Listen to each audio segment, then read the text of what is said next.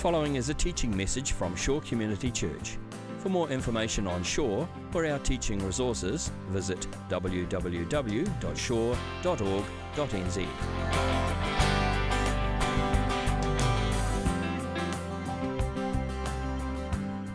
So this morning we are in John chapter 20, and we're looking at the story, a story that will be familiar probably to many of you if you've grown up in and around church and heard a few sermons in your time. It's the story of Doubting Thomas.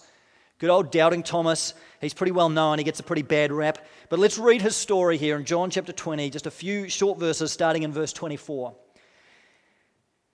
Now Thomas, also known as Didymus, one of the 12, was not with the disciples when Jesus came. So the other disciples told him, "We have seen the Lord." But he said to them, "Unless I see the nail marks in his hands, and put my finger where the nails were, and put my hand into his side, I will not believe." A week later, the disciples were in the house again, and Thomas was with them. Though the doors were locked, Jesus came and stood among them and said, "Peace be with you." Then he said to Thomas, "Put your finger here, see my hands. Reach out your hand and put it into my side. Stop doubting and believe." Thomas said to him, "My Lord and my God." Then Jesus told him, "Because you have seen me, you have believed. Blessed are those who have not seen and yet believed." So Thomas gets a bit of a hard time, doesn't he? Poor old Thomas, I think he's kind of like the kid in school who did one thing one time and then he gets a nickname, for the rest of his life that he can't escape. Thomas is that guy. He has one time of doubting Jesus, one time of doubting the resurrection, and then he's immortalized now in church history as Doubting Thomas. That's all anyone knows about Thomas. He's the guy that doubted Jesus because that's the only scene he gets in the whole of the Gospels. He gets a few scant references in other places, but this is his big scene, and he is the doubter. And I think if Thomas was here today, he would be saying, "What about all the other stuff? What about the rest of my life? What about all the things I did the good things? What about my proudest moments? What about those? Why do I have to be Doubting Thomas?" But we've kind of ended up making this label, Doubting Thomas, a pejorative label that we put on people who are overly cynical, who are really critical people, just antagonistic. "You're just a Doubting Thomas. Stop it, you Doubting Thomas." And we just kind of badger people with that label, and Thomas, the disciple, kind of becomes a villain. He becomes the disciple, other than Judas, he's the disciple we don't want to be because he's a doubter.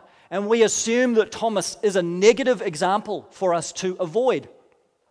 But today, we're going to redeem Thomas today, okay? We're going to pull him out of the bad books of church history, and we're going to set him free. Thomas is cheering me on today. I'm just going to tell you, as I'm preaching, he's in the cloud of witnesses that Hebrews talks about, and he is loving it because I don't think he's a bad guy. I don't think he deserves the bad rap that he's gotten. I personally find I can relate to Thomas.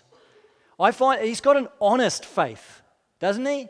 He's not prepared to just go along with it, with the other disciples, because the rest of them are all believing in the resurrection. He's not prepared to have a faith he doesn't have. He's not prepared to have answers, just pretend he's got answers that he doesn't have. He's sincere and he's honest and he's real, even when that means doubting. And I like that. I think he's a real guy, a real disciple. I think he's got real faith, even though he's got doubt. I think there's a lot that we can learn from Thomas, and I want us this morning to see Thomas as a model of what healthy faith looks like, rather than a negative example to avoid. So let's look at the story. Thomas wasn't with the first disciples when they saw Jesus. So on the day that Jesus rose from the dead, he appeared to all the disciples except Judas and Thomas. We don't know why Thomas wasn't there. Don't know why he missed church that day, but he just wasn't there. And so I think part of this is just a matter of timing, because probably all of the other disciples, before they were encountered with the risen Jesus, they probably doubted too, right? It's just that they'd all seen Jesus by this time, and Thomas hadn't. Probably if Thomas had been there that first Sunday when Jesus had appeared and had met him, he would have had as much faith as the rest of them by this point. So a large part of this is a matter of timing. Thomas is no different to any of the other disciples. But what he does that gets him into trouble is he verbalizes his doubt. He actually speaks up and he says, "Unless I see the nail marks in his hands and put my finger where the nails were and put my hand into his side, I will not believe." And John, who was writing this gospel, overheard him say it and thought, that sounds like a good thing to include in my gospel.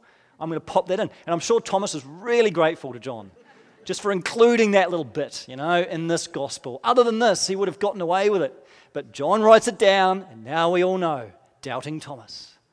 So then the next Sunday, Jesus appears. So this takes place now a week after Jesus has been raised from the dead.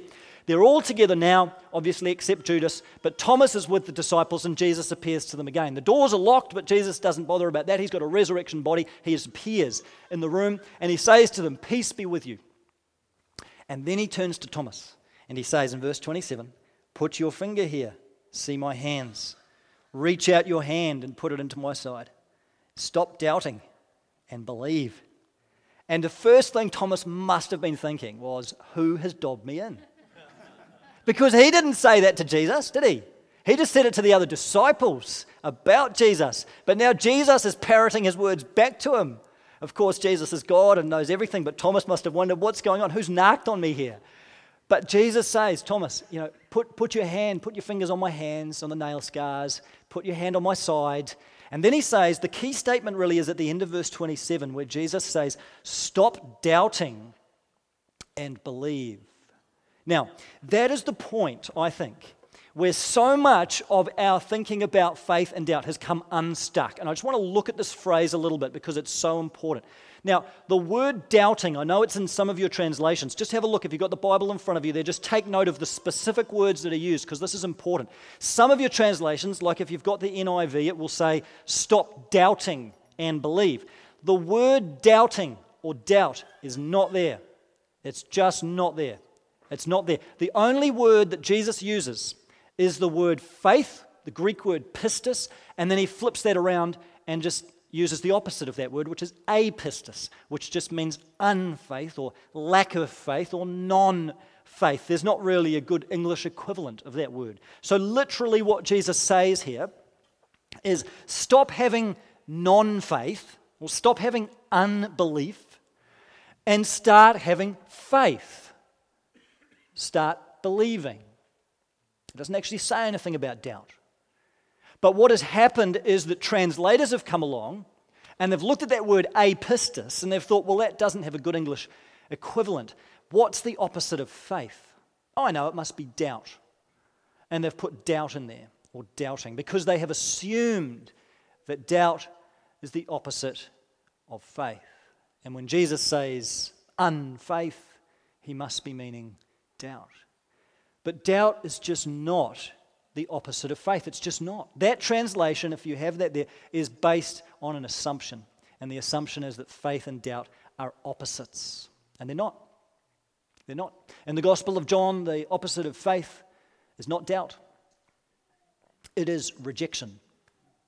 You look every time that word faith is used in John. The opposite of having faith in Jesus is not doubting, it's rejecting Jesus.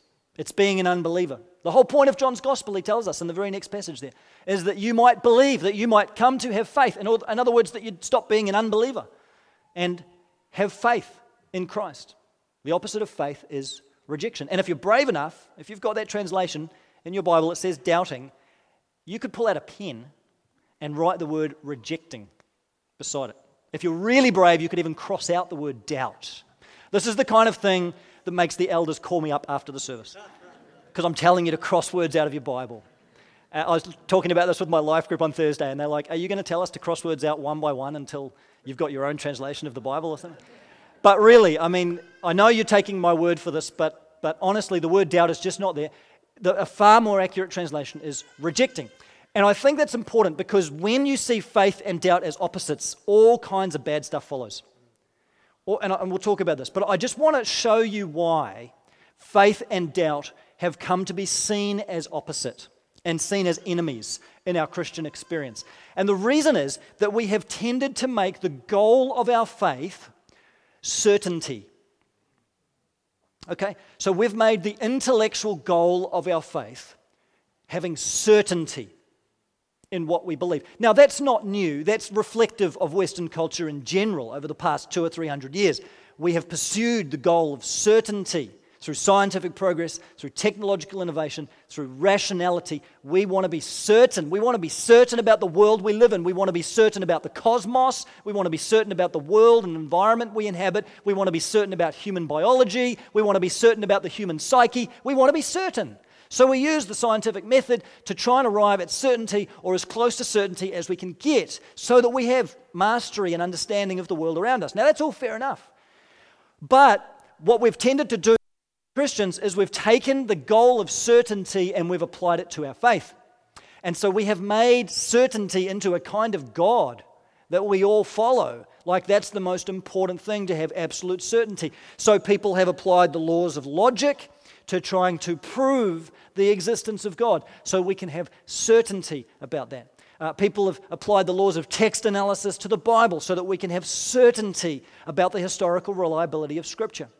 People have applied laws of physics to the miracles in the Bible so we can have certainty that there really was a fish big enough to swallow Jonah, or the Red Sea really could have parted that way. And we want to have certainty, so we apply method and technique and logic to try and arrive at something like certainty.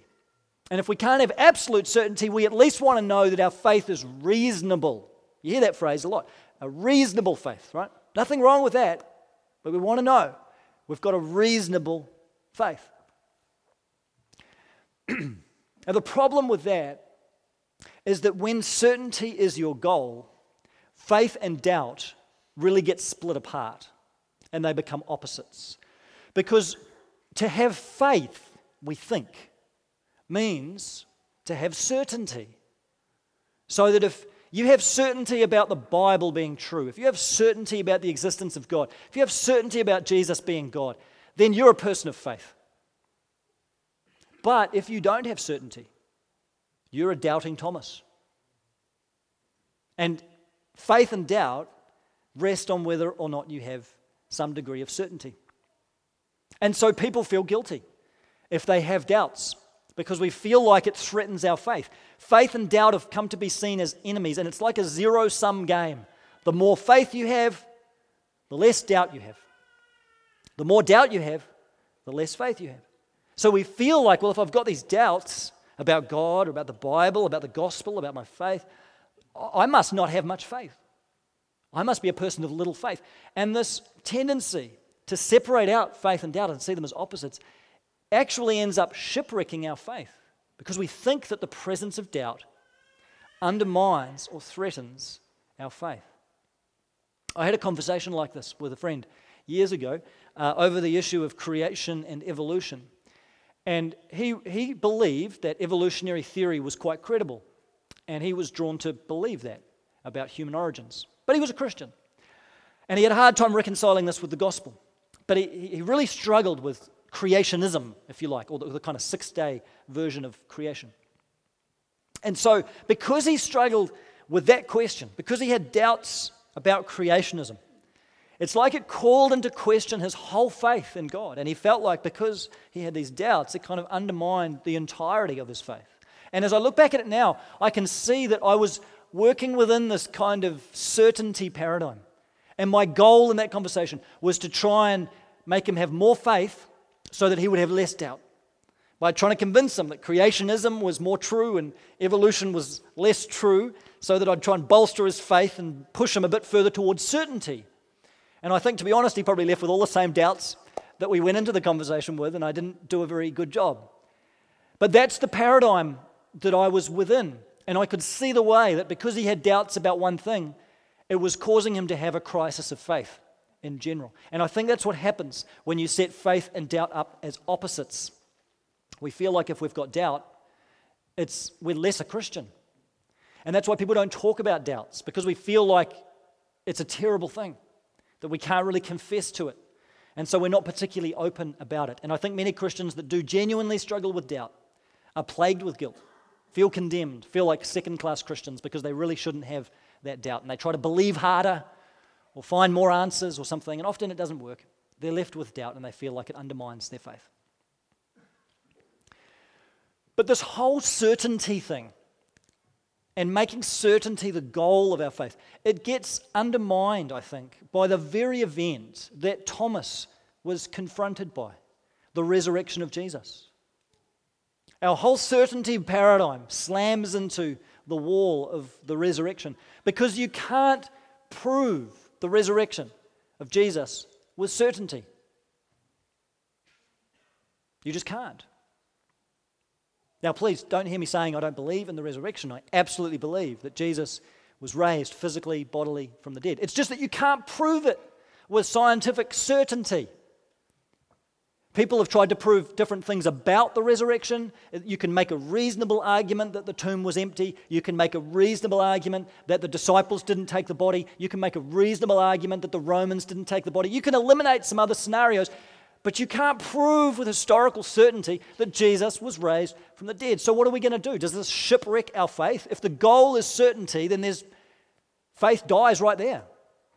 You can't have scientific certainty. In fact, I would say that the harder you try to push the resurrection into the certainty mold and try and prove it by laws of logic or historical analysis or physics, the more you miss the point of what the resurrection is. It defies all of those laws.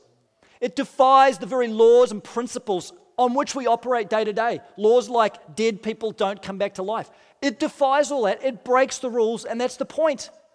The resurrection doesn't play by the rules of logic, the very rules that we use to try and prove the certainty of things.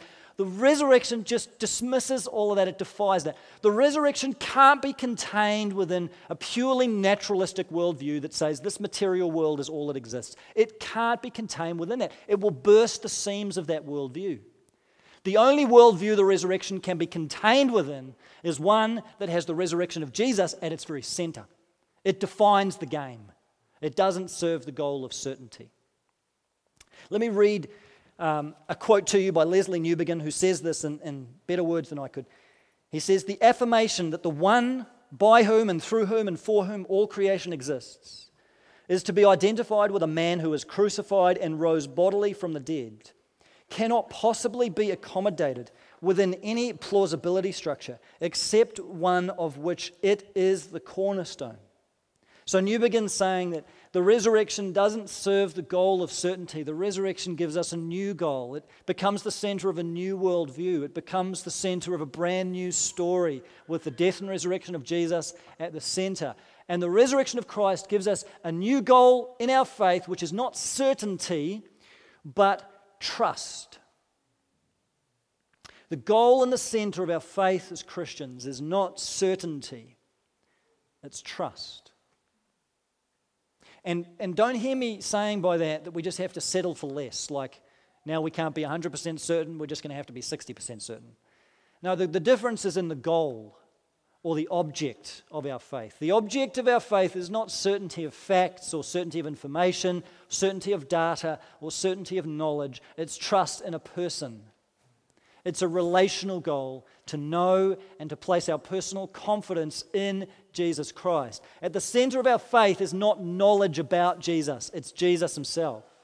At the center of our faith is not an understanding of things about God that we need to be intellectually convinced of. At the center of our faith is the presence of God as a personal being who invites us to follow him. That's what our faith is built on. Now, again, I know this is kind of death by 1,000 qualifications here, but please don't hear me saying this drives a wedge between faith and science. Science absolutely has a place. It's God-given. It's a gift. It's just that scientific inquiry isn't at the heart of our faith either. It's not the God that we serve. We serve Christ. And everything else finds its place around that. It's good and important to have a reasonable faith. It's good to try and satisfy our intellectual questions.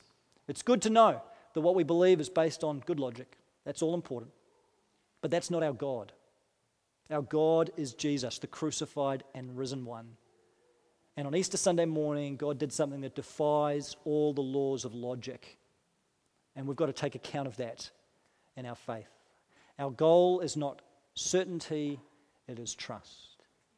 And the pathway towards trusting a person is a different pathway than gaining intellectual certainty. If what we want is certainty, we're going to go down the road of scientific knowing.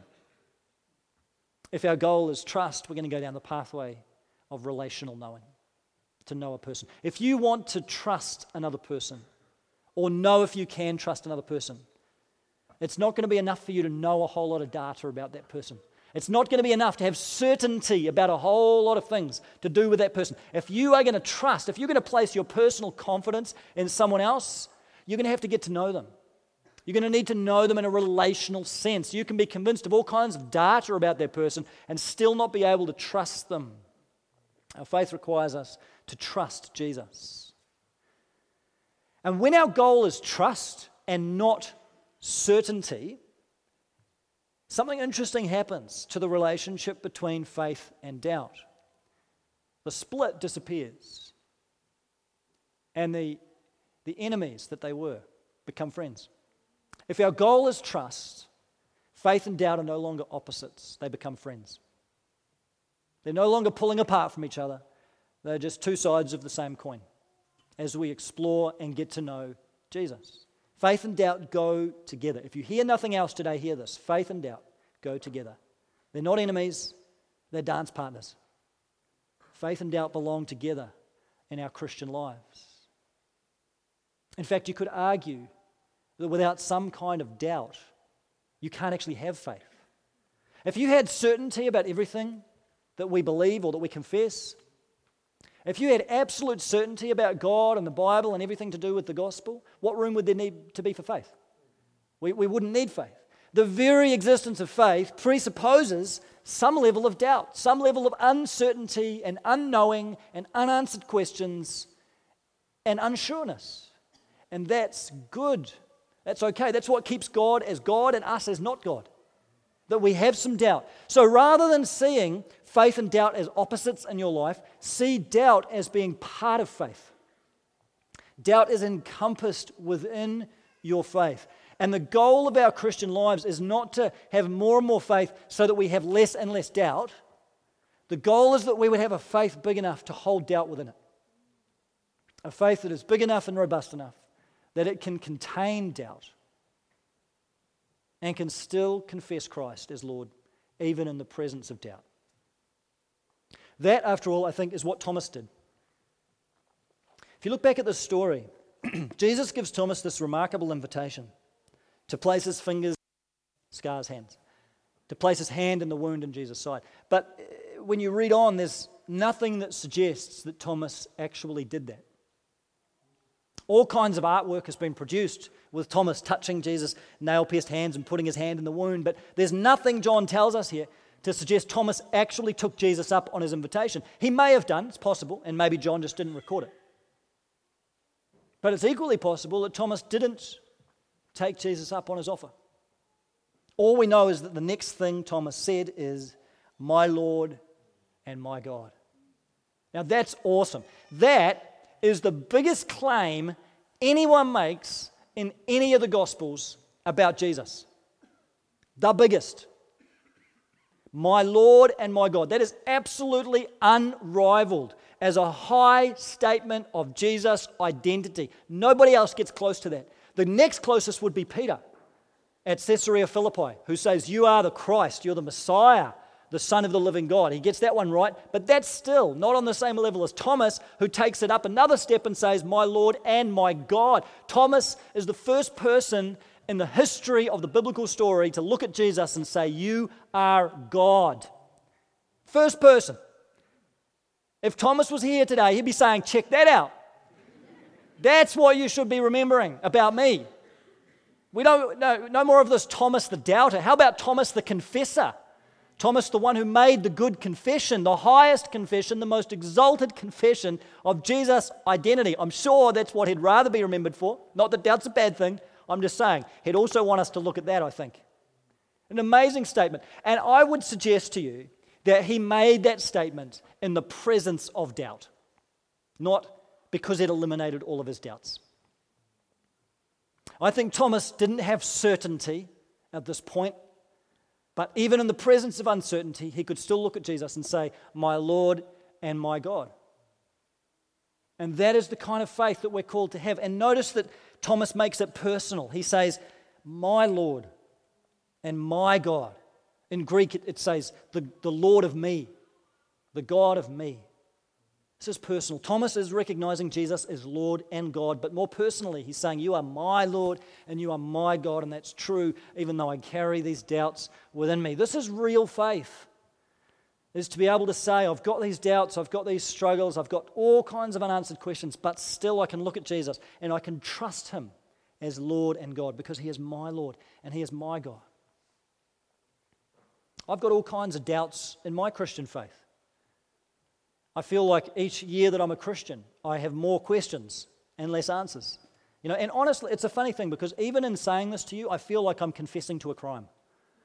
I feel guilty about pastors shouldn't say this stuff. I'm supposed to have answers. This is generally seen as a bad thing, I think. But to be honest with you, I experience doubt. I have all kinds of unanswered questions, uncertainties, not being convinced of stuff all the time, and I want to be okay with it. I want to feel like I can stand here and say that to you and for you to be okay with it and not to be freaked out by that. Isn't this the kind of church we want to be? Where we can be honest and real with our doubts, including me, that we can just say, this is who we are. We're on a journey with this stuff. We don't need to fear doubt. If you're experiencing doubt about Jesus, about your Christian faith, about something to do with your Christian experience, I want to encourage you not to feel guilty about that, not to feel like that's a battle that you somehow have to perfectly resolve or have answers to all of your doubt before you can fully believe. Don't see your doubt as shipwrecking your faith. Don't see it as undermining and threatening your faith. See it as a part of normal faith to have doubts. Don't see your struggle with doubt as a struggle at all. It's not. It's just normal Christian experience. I think the most important thing is that we have people to talk to about our doubts. And I want to encourage you that if you are experiencing doubt, that you have people around you that you can talk to. This isn't always easy. And it means when other people share doubts with you, maybe in life groups, maybe over lunch, whatever, that you don't write them off, either in your mind or out loud. That you don't undermine them. You don't look down on them as second-class Christians or see them as having a weak faith.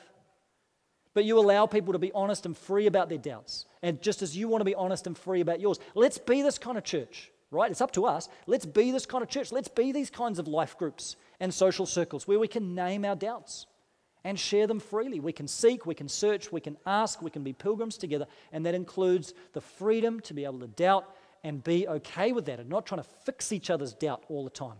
Yes, there's answers to be given. Yes, there's inquiry to be made, but doubt is okay. It's a normal part of faith.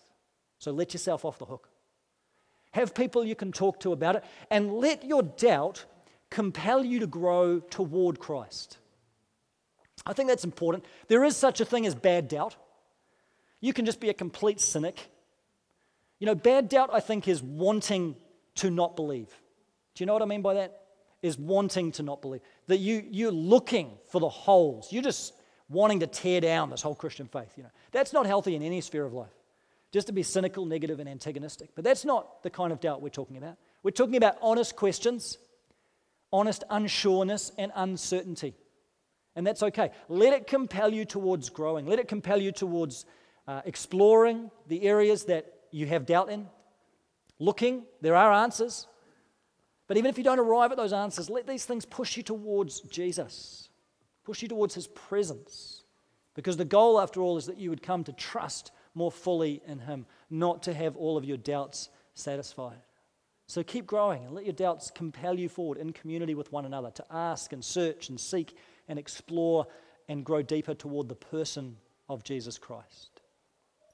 I want to finish this morning with a quote that I think brings faith and doubt together so well. I think Thomas would have signed up to this. I think it expresses who he is and expresses what real faith is about. It's by a woman called Madeleine L'Engle. Those who say they believe in God, but without passion in the heart, without anguish of mind, without uncertainty, without doubt, and at times without despair, believe only in the idea of God and not in God himself. I find that comforting and troubling in some ways. But I find that's real, isn't it? And that's the kind of faith I want to have. A faith in God and not just in ideas about God and not just information about God that I need to be convinced of. So I encourage you to be real with your doubt, to own it and name it and talk about it freely and let it move you towards faith. Let's be like Thomas. Let's stand with Thomas in the presence of all of our doubts, in the presence of all our unanswered questions, all the things we're not sure about, all the things that at this point are just too hard to believe for you, all the things that you are just not convinced of right now. Let's be okay with all of those things. And like Thomas, in the presence of those doubts, let's allow ourselves to look up and look to Jesus and say, my Lord and my God. That's the kind of faith I want to have. Let's pray. Jesus, we feel a bit like that man in the Gospels who said to you, I do believe, help me with my unbelief. And we feel like we're holding these things together that are so hard to hold together sometimes. We believe, but we have all this unbelief as well. God, we pray that you'd help us to be more comfortable in the presence of doubt, not to be scared of it, not to feel that it wrecks our faith. Help us to sit with our doubts and to bring our doubts to you, Jesus. Lord, we pray that each of us now, as we think about the things in our lives that we experience doubt over, particularly things to do with our faith, Jesus, we want to just bring them to you this morning, bring them to your cross. And we want to leave them there, Father. We know we can't fully escape them, but we want to say, Jesus, even in the presence of doubt, help us to have faith. Help us to have a faith that is real. Help us to have a faith that is deep in you. Help us to have a faith that is reasonable, but a faith that's not going to be certain. But Jesus, above all, we pray you'd help us to trust you, to place our personal confidence in you, the crucified and risen one, to follow you, to look to you, to name you as Lord and God, and to make friends with the doubt in our lives. I pray for any person here who experiences doubt today, that would not let them, not stop them from running into your arms. Don't let us be held back by our doubts anymore. Renew our faith, we pray. In Christ's name, amen. This has been a teaching message from Shore Community Church. For more of our teaching resources, or to donate to our teaching resource ministry, or for more information on Shore Community Church, visit www.shore.org.nz. Alternatively, you can email office@shore.org.nz or phone 09 415 0455. Thank you for listening.